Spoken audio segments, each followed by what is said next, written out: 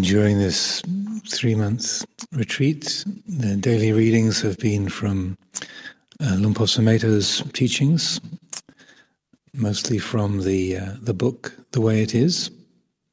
And those were talks from a winter retreat here at Amaravati in 1988. And with Luang Por coming back to live here, being part of the community and offering teachings here, then during this time, his influence, his offering of teachings, his example, is a very powerful presence for us.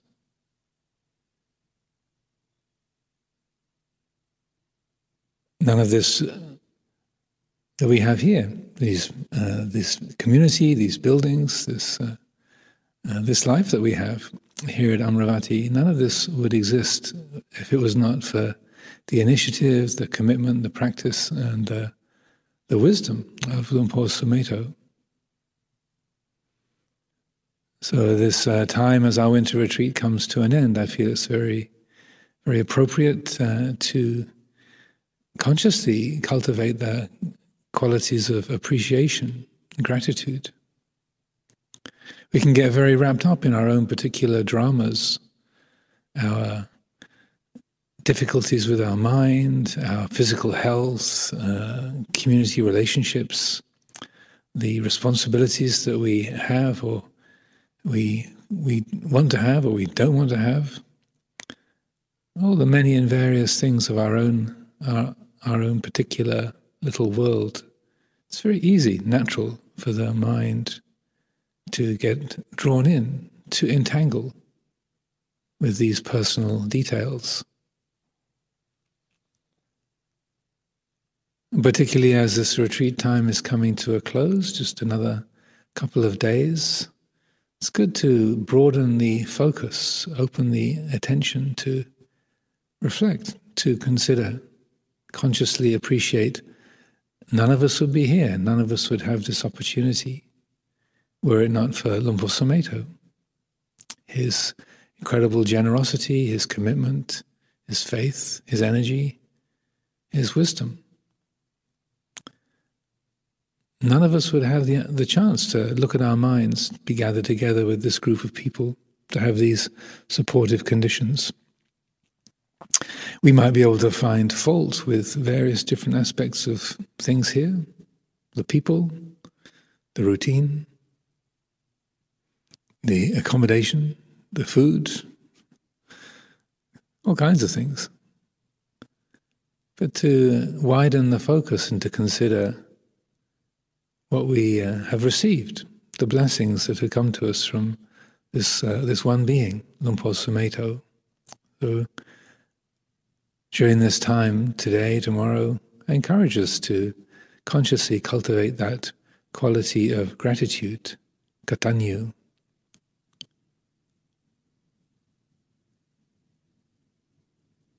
In the Pali, along with katanyu, gratitude, there's a partner word, which many of you are probably familiar with, which is kattavedi.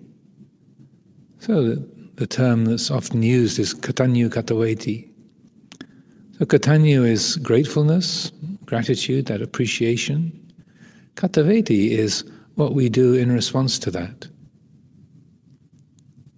Sometimes that's translated as a debt of gratitude, what you owe to your parents or to your teachers or to the Buddha, the great ancestors of our spiritual lineage.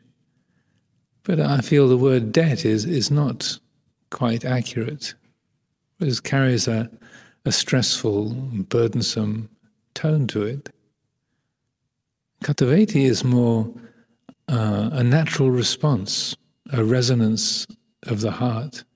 Having been blessed, having been the joyful recipient of such kindness, such goodness, such abundance of spiritual nourishment, then it's a natural, intuitive responsiveness that says, yes, what can I do? How can I return the favor? What can I do to say, demonstrate my gratitude, my appreciation. So Kataveti is that responsivity, what arises in the heart in connection with having been blessed, having been supported, helped, nourished. So whether that's to our physical parents or our spiritual parents or our ancestors or whatever way we want to direct it, I feel it's skillful not to think of it as an obligation or a burden, a debt, but encouragement to find that place in the heart that seeks to respond, to resonate with that great kindness.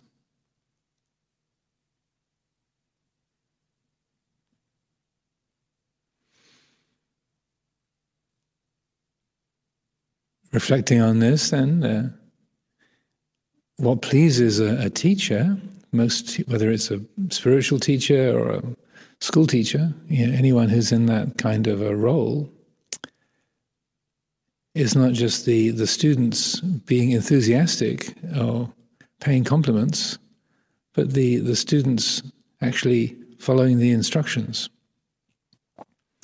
Just as the Buddha commented to Venerable Ananda just before the Parinibbana, and Ananda was gushing about the extraordinary demonstrations of faith and devotion by the devas and the people gathered around in the forest in Kusinara, the Mandarava blossoms raining down from the heavens and the celestial music of the Gandharvas playing in the air, and zillions of devas and brahmas all gathered around and saying, this is amazing, this is incredible. Never before has the Blessed One been so honored, so revered, so venerated.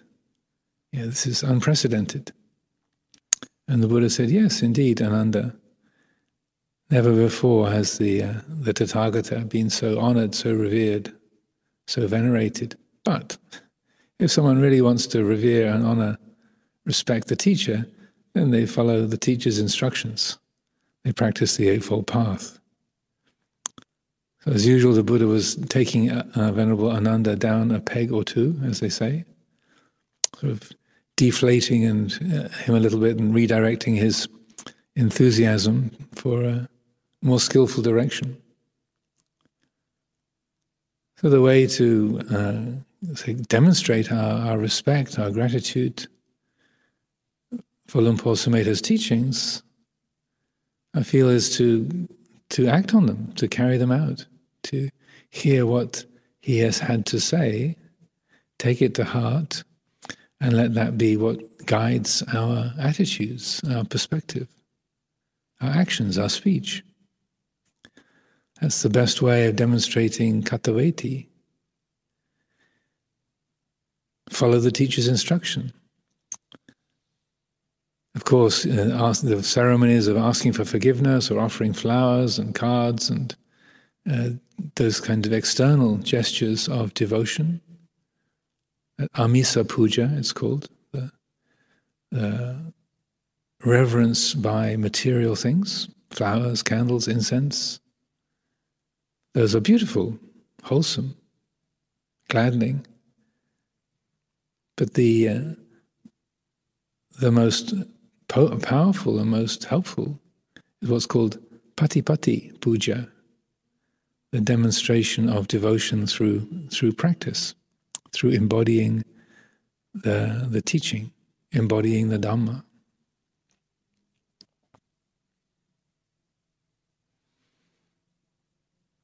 While listening to Luang Por's teachings over and over and over again, invariably he's emphasizing the quality of consciousness, or awakened awareness. This is the central feature of pretty much every single Dhamma teaching he gives. Comes to this being awake, being aware, consciousness.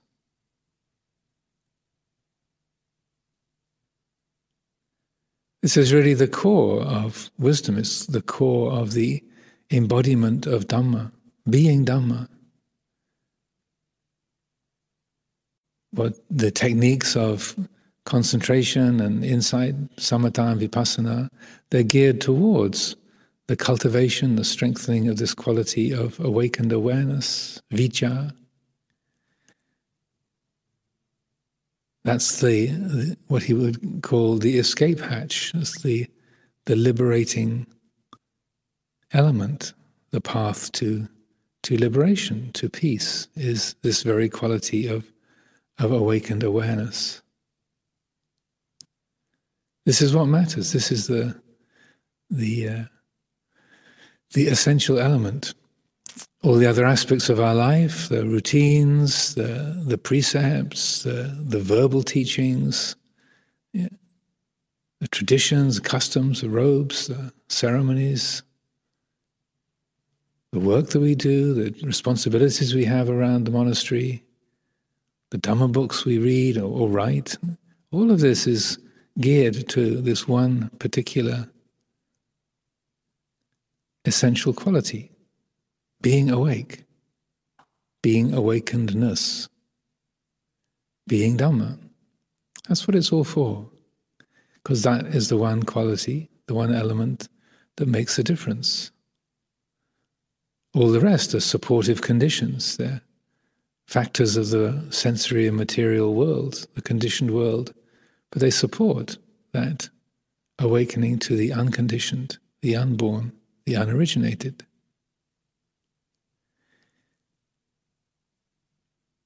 Or I like to quote the dialogue between the Buddha and his indefatigable inquirer, Vacchagotta, this regular visitor to see the Buddha. He was a wanderer from a different sect, but was a keen disciple of the Buddha, came and asked questions many, many times. In this particular dialogue called the Agi Vacchagotta Sutta, where the Buddha used the simile of fire, he spoke to Vacchagotta about the nature of his own mind. Vacchagotta had been trying to understand or discover what happens to an enlightened being at the death of the body. Do they reappear somewhere? Do they not reappear somewhere? Do they both reappear and not reappear? Neither reappear nor not reappear. The Buddha pointed out he was asking the question in the wrong way. The way he phrased the question presumed a reality that did not exist. Just like asking if when a fire goes out, did it go north, south, east, or west? The question doesn't apply. The way the question is put presumes a reality that doesn't exist. Reappears doesn't apply, does not reappear, does not apply, and so on. And the Buddha went on to speak about his own nature. And I find this is one of the most powerful and helpful, liberating teachings in the whole of the Pali Canon. He said, that material form, that rupa, whereby one trying to describe the Tathagata would describe him, that's been cut off at the root, made like a palm tree stump, deprived of the conditions for existence and rendered incapable of arising in the future. So too, Vedana, feeling, Sanya, perception, Sankhara, mental formations, consciousness. Any of the 5 khandhas that anyone would try to describe the Tathagata, that awakened, enlightened quality, that embodied vijja, if you like, those qualities of the 5 khandhas, they've all been abandoned, cut off at the root, let go of. The bridge is down, there's no connection. So there is the Tathagata, which is the embodiment of this quality of awakened awareness, consciousness, as Lumpur describes it. But it can't be described, it can't be defined in terms of the 5 khandhas. That bridge is down. There's no connection. It's totally transcendent. And the Buddha goes on to say, the Tathagata is liberated from being reckoned, from being measured in terms of material form, feeling, perceptions, mental formations, consciousness. Vaccha, he is profound, immeasurable, unfathomable, like the great ocean. So right here in that dialogue, it's indicating that there is this quality of awakened awareness as embodied in the Buddha, which refers to this buddho, this awake, aware quality of our own hearts. It knows the five khandhas, but it's completely transcendent of them. That's why liberation is possible. If there wasn't some element of knowing, of awareness that is intrinsically transcendent, liberation would be impossible. This is why liberation is possible, because there is that dimension, that quality of knowing, that vijja, which transcends, which is not bound or limited by the five khandhas. And this is why we practice meditation. Vipassana is about clarifying, strengthening that quality of awakened awareness, taking refuge in that, embodying that, so that as we practice, being that awake, aware quality, then we know that the factors of the world, the body, feelings of comfort, discomfort, beautiful bright spring days, dark and rainy days, happiness, unhappiness, comfort, discomfort, gain and loss, those personal qualities are known by that awake, aware consciousness.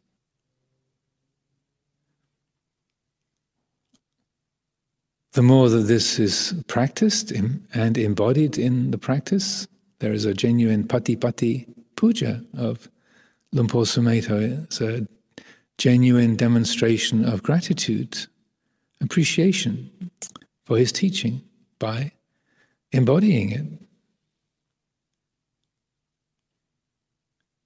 Some people might hear this and think, oh, another emotional demand. Life was difficult enough already. But I would suggest that those kind of self-centered reactions of, oh, I can't do it, I'm not good enough, I'm too confused, I'm so busy, I can't possibly let go. I let go of one thing with the right hand and then the left hand grabs something else. Those very inner conversations, monologues, those too can be known by this awake, aware mind.